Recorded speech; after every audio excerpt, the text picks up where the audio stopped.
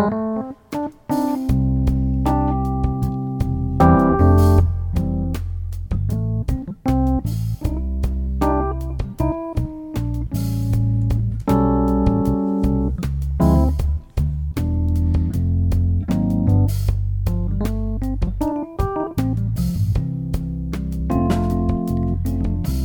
welcome to the Pastor's Cut podcast. This is the podcast for the week of March 10th, 2022. I like the emphasis. Sorry. What I like the emphasis on us. Week. This is a podcast for the week. For the week. I was waiting for like the week of heart or the week of soul or something. This is the podcast. There we go. Is it April 10th? Yes. March 10th is already gone. This is for the week of mind and the week of soul and the week of will and the week of April 10th. Listen, I just sat down here, been nice to you guys so far before we started the podcast, So and all I kind. get is a bunch of guff. I don't even know what guff is, but you're giving it out. I apologize for But the guff. speaking of week, I guess we could talk about week coffee as well. Let's talk about some coffee. So we normally do this podcast in the morning when we're all bright-eyed and bushy-tailed. And this, because of a funeral we had today, Dave, we needed to record this afternoon. So we're all in that afternoon drag. And so everyone is bringing some coffee or has had coffee. Thought it'd be a good little talking point. Favorite coffee place in Tulsa? Marissa, you probably are very eclectic. I like all kinds of coffee. I do not discriminate. But I really like Triangle across the street. I know Dave does too. And right now they're closed for the next 4 days for What? renovation. No. Yeah, it's breaking my heart. So No. this morning, my whole day is thrown off because that's my Tuesday morning study spot is going to the Oh, Triangle. my goodness. They have a seasonal menu that's great of drinks. I hear they have a little bakery in the back too. Don't they do a little bakery thing now? They do, yeah. Okay. Yeah. They've got thinking- some good stuff. Thinking staff outing. That'd be fun right across the street. All right. So, Dave, what about for you? Well, since Triangle is closed and Marissa took Triangle, my next favorite go-to spot, if I'm not going to Triangle, would be 918. It's a good one. Their coffee is a little bit heavier than I normally like it. I like the flavor. It's weird. They actually rate coffee like they rate wine. Oh. But I like the flavor. I like the body and the consistency of what Triangle does. 918 typically has some more darker roasts, and so it's not quite as burnt taste as the Starbucks coffee, but it is a little bit stronger and maybe a little bit more burnt than I necessarily prefer the flavor of. Okay. Ringing endorsement. There you go. So Endorsement. Triangle, go Triangle. And this podcast is sponsored by Triangle. Yeah, Not well, really. we need some sponsorship money. I don't know what for. Well, for coffee. For coffee. For yeah. coffee, absolutely. Yeah. So I'm gonna have to go with. Of course, I am faithful to. And you just heard Dave slurp his coffee, so I'm gonna slurp mine. Oh, that's good stuff. So Starbucks is always a go-to, but if I want to treat myself, double shot, great environment, but they are very busy. They're always busy when I go in. So sometimes you don't know if you're going to find a place or not, but they do a great job. I've talked to the owner in the past. You do not mention the word Starbucks when you're in there. No, there's a lot of things you don't mention when you go in there. There's a lot of things you don't mention, but great. I love the kind of the woodsy cabin feel. So good coffee too. All right, so we should talk about the Bible at some point here. So this is podcast. We're continuing. Oh, Dave, first, before we get into the text, this is what we'll be talking about on April 10th, right? The centurion who is near the cross, the week of April 10th. But in our community groups, we're going to be doing something else. Tell about the prayer and the card. So on April 10th, Palm Sunday, we are going to be in community groups looking at 1 Timothy 2, verses 1 through 4, where Paul instructs Timothy to lead the Ephesian community in praying for leaders, for everyone who doesn't know Jesus, because God's desire ultimately is for everyone to come to faith in Jesus. And so through that Sunday in particular, I'm going to be guiding you through some time of prayer. There's a YouTube video that everyone has or should have a link for. If you don't have a link for that, send me an email and I'll be glad to get that to you. But then as a part of that, we also have prayer cards that we have available throughout the worship center near all of the offering receptacles, as well as at each of our information desks, so that you can grab that card. It has our vision statement on the front, that we develop Jesus followers who become difference makers. And on the back, it says, for a world of people far from God. And then it has 3 blanks where you can write the names of 3 people you know who don't know Jesus, to start praying for them. And then my encouragement to you as you're praying for them is to pray specifically for an opportunity to invite them to church, maybe even to share the gospel with them leading into Easter Sunday. So one of the values of our church is good news. We have good news for the church, from the church to the world, from Christ to the world. Let's just be sharing that good news. Pretty simple. Well, let's go to the Gospels. This is for April 10th. We're talking about the centurion, and I'm going to ask Dave to read the text. It's Luke 23, 44 through 48. Dave, don't read 49. If you read 49, I'll take your coffee away from you. Let me just give you my coffee now. No, I don't want it. It's too weak. Go. It was about noon, and darkness came over the whole land until 3 p.m, for the sun stopped shining, and the curtain in the temple was torn in two. Jesus called out with a loud voice, "Father, into your hands I commit my spirit." When he said this, he breathed his last. The centurion, seeing what happened, praised God and said, "Surely this was a righteous man." When all the people who gathered to witness this sight saw what took place, they beat their breasts and went away. So what I want to do is I want to talk about, kind of guide this conversation. Let's take this in 2 parts. Let's talk about everything that happened up until the point that the centurion talks. Then I want to address the centurion himself, because that's going to be the focus of the message. Where I'm going with the message on this Sunday is there are 4 characters that speak in this passage. Creation speaks in its own unique voice by the darkness. The temple speaks, the curtain being torn in two. Jesus speaks, and then the centurion speaks, and each one of them says something very fascinating. But let's take, centurion will be our focus, but let's take the precursor to what happens before he speaks. Creation, the temple, what Jesus says. Tell me what you guys got. Sure, yeah. Go, Marissa. You've already talked about creation. This is a mirror of the creation story. John 1:1 says, "In the beginning was the Word, and the Word was with God, and the Word was God. He was with God in the beginning, and through him all things were made. Without him nothing was made that has been made. In him was life, and that life was the light of all mankind." So now we have the dimming of the light. And Jesus being the light of the world, he was present at the beginning. All things were created through him. The darkness shows the suffering of creation at his absence. But just in case we're tempted to think that meant that all that was left behind was darkness and brokenness, we have to remember that John 1:5 says, "The light shines in the darkness, and the darkness has not overcome it." So to think that there was only darkness at that point is to contradict John 1:5. And in showing us the story of the centurion, it shows that persistence of the light, that there's this beam of divine light that comes and shines and reveals truth to the centurion. Yeah, and think about the very first thing that God created was, let there be light.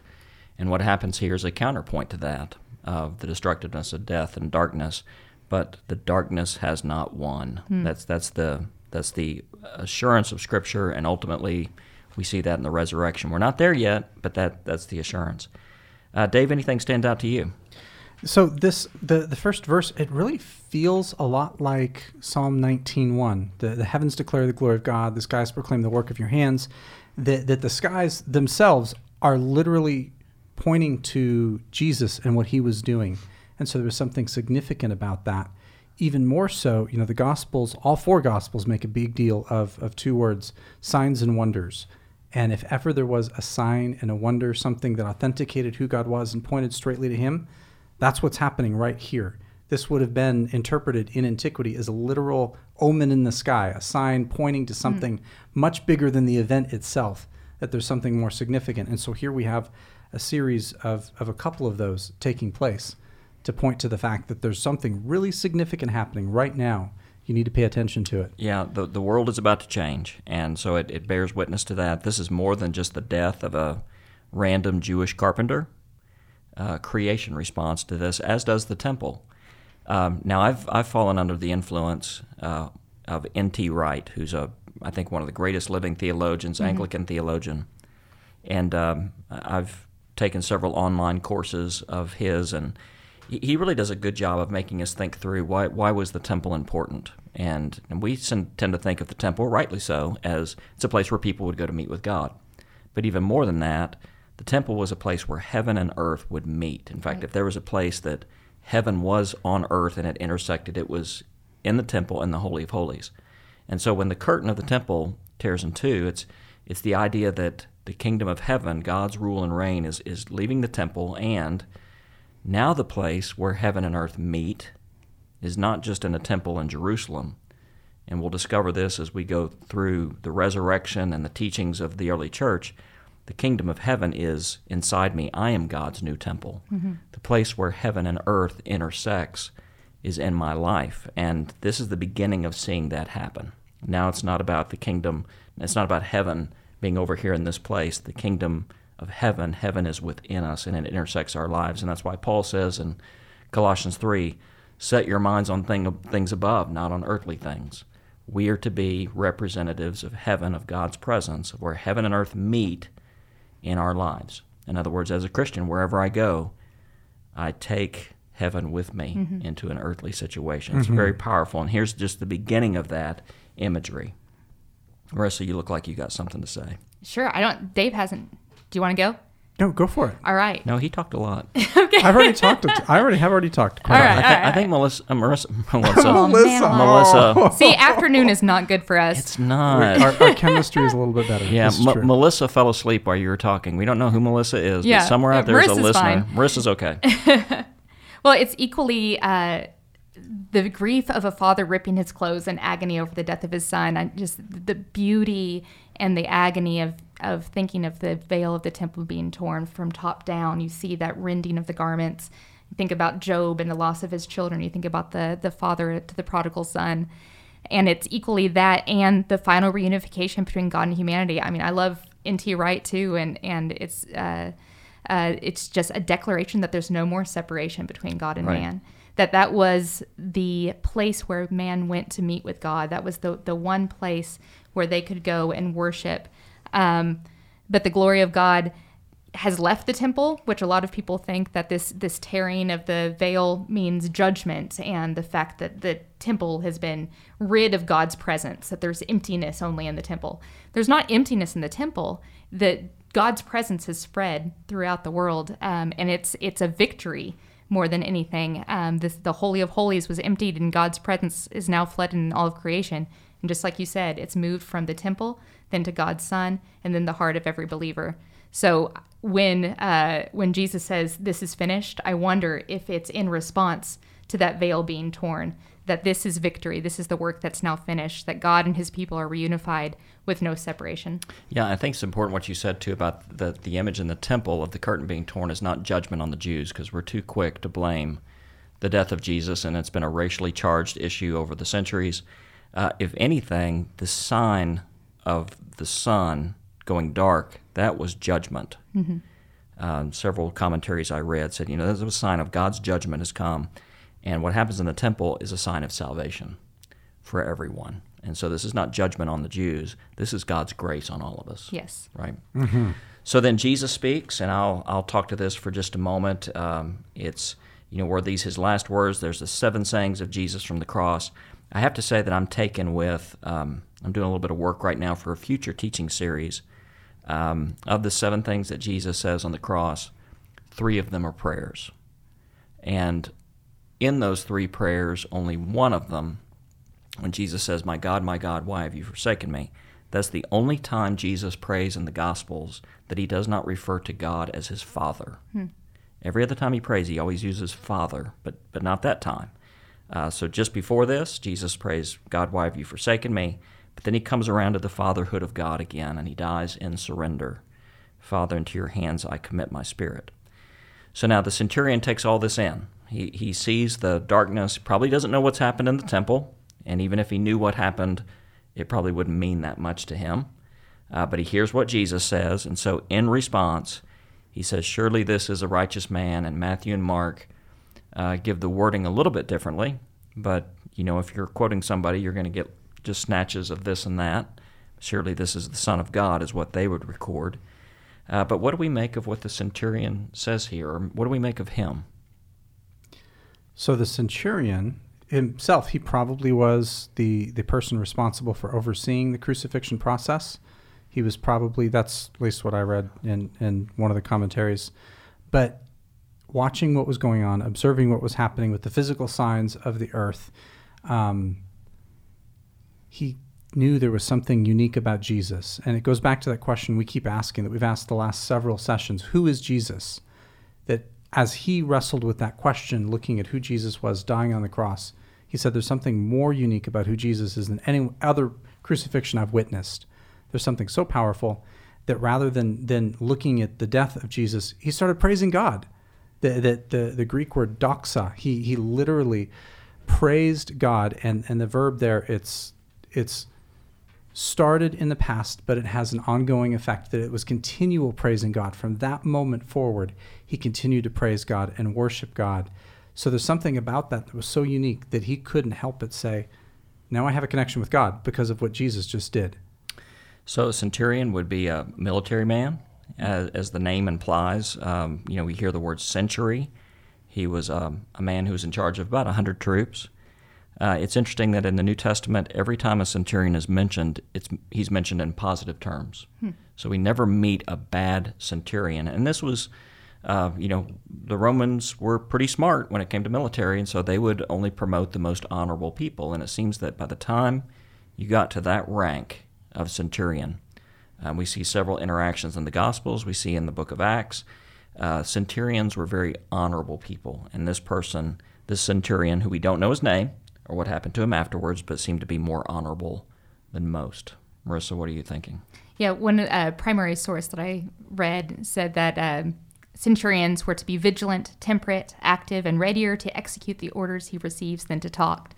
Strict in exercising and keeping up proper discipline among his soldiers, and obliging them to appear clean and well-dressed, and to have their weapons constantly rubbed and bright.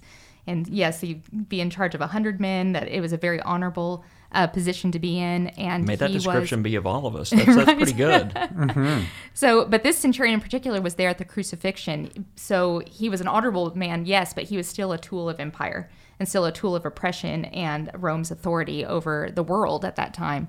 And he wasn't just a witness like some of the other people that we're looking at, but he was an active participant, and he was ordering his men to follow through on this execution. So though he was honorable in the eyes of Rome, he had a lot of blood on his hands, literally. And just what power there is in the cross, that this man who had witnessed so many executions and had become callous to the suffering of people he hardly saw as people, that he became this symbol of Jesus' victory over empire.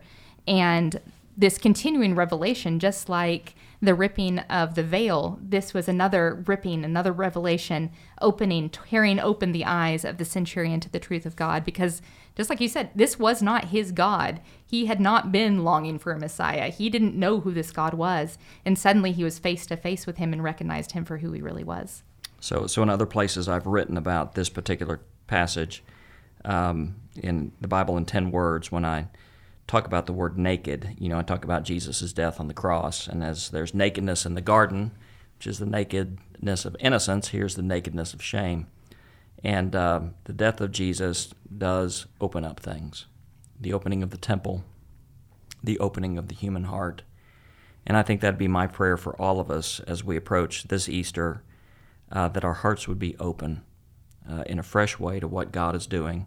We often say this, that we are living now in a post-Christian culture. Cultural Christianity is dead. The pandemic has probably sped that up a little bit. I heard one author say it this week, that we are like Red Sox fans living in New York now. Doesn't that paint quite the picture? We're people living in an alien world. And to our hearts to be open to God and who He is and what He wants to accomplish in our lives. So final words. Dave, Marissa, what you got? Anything you're just dying to say?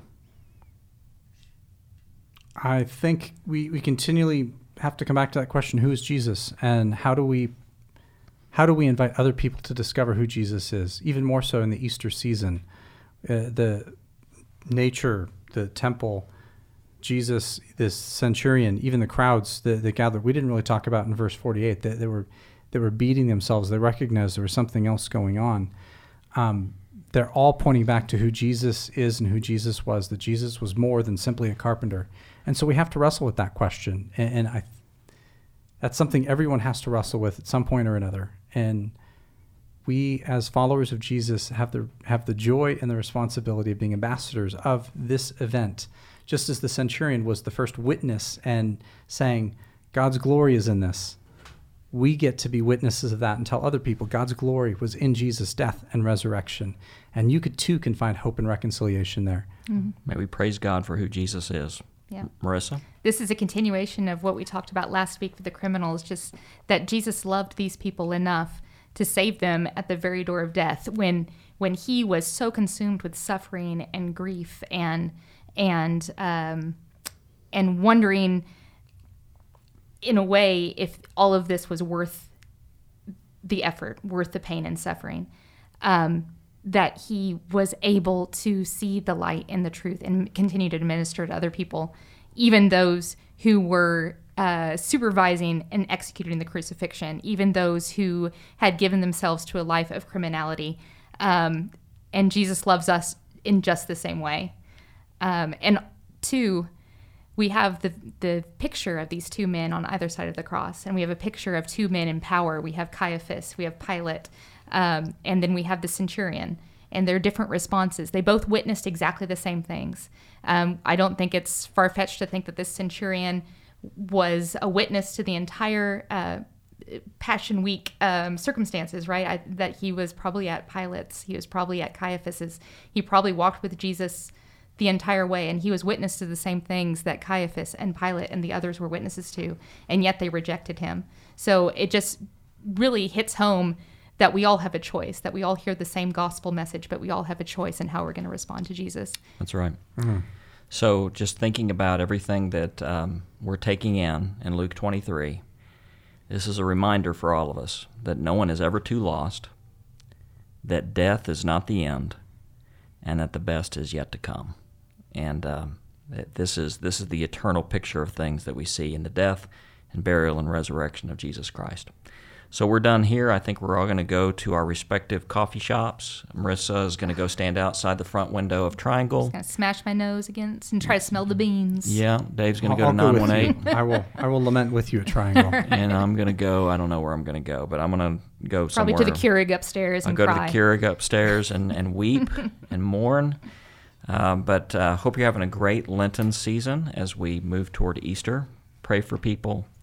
Invite people to our church. I will mention the service of darkness that we have the Thursday before Easter, 7 o'clock, and then Easter Sunday morning, 8:30, 9:45, and 11 a.m. And so now may the Lord bless you and keep you. May the Lord make his face to shine upon you and grant you peace now and forever. Amen. Amen. Amen. Amen.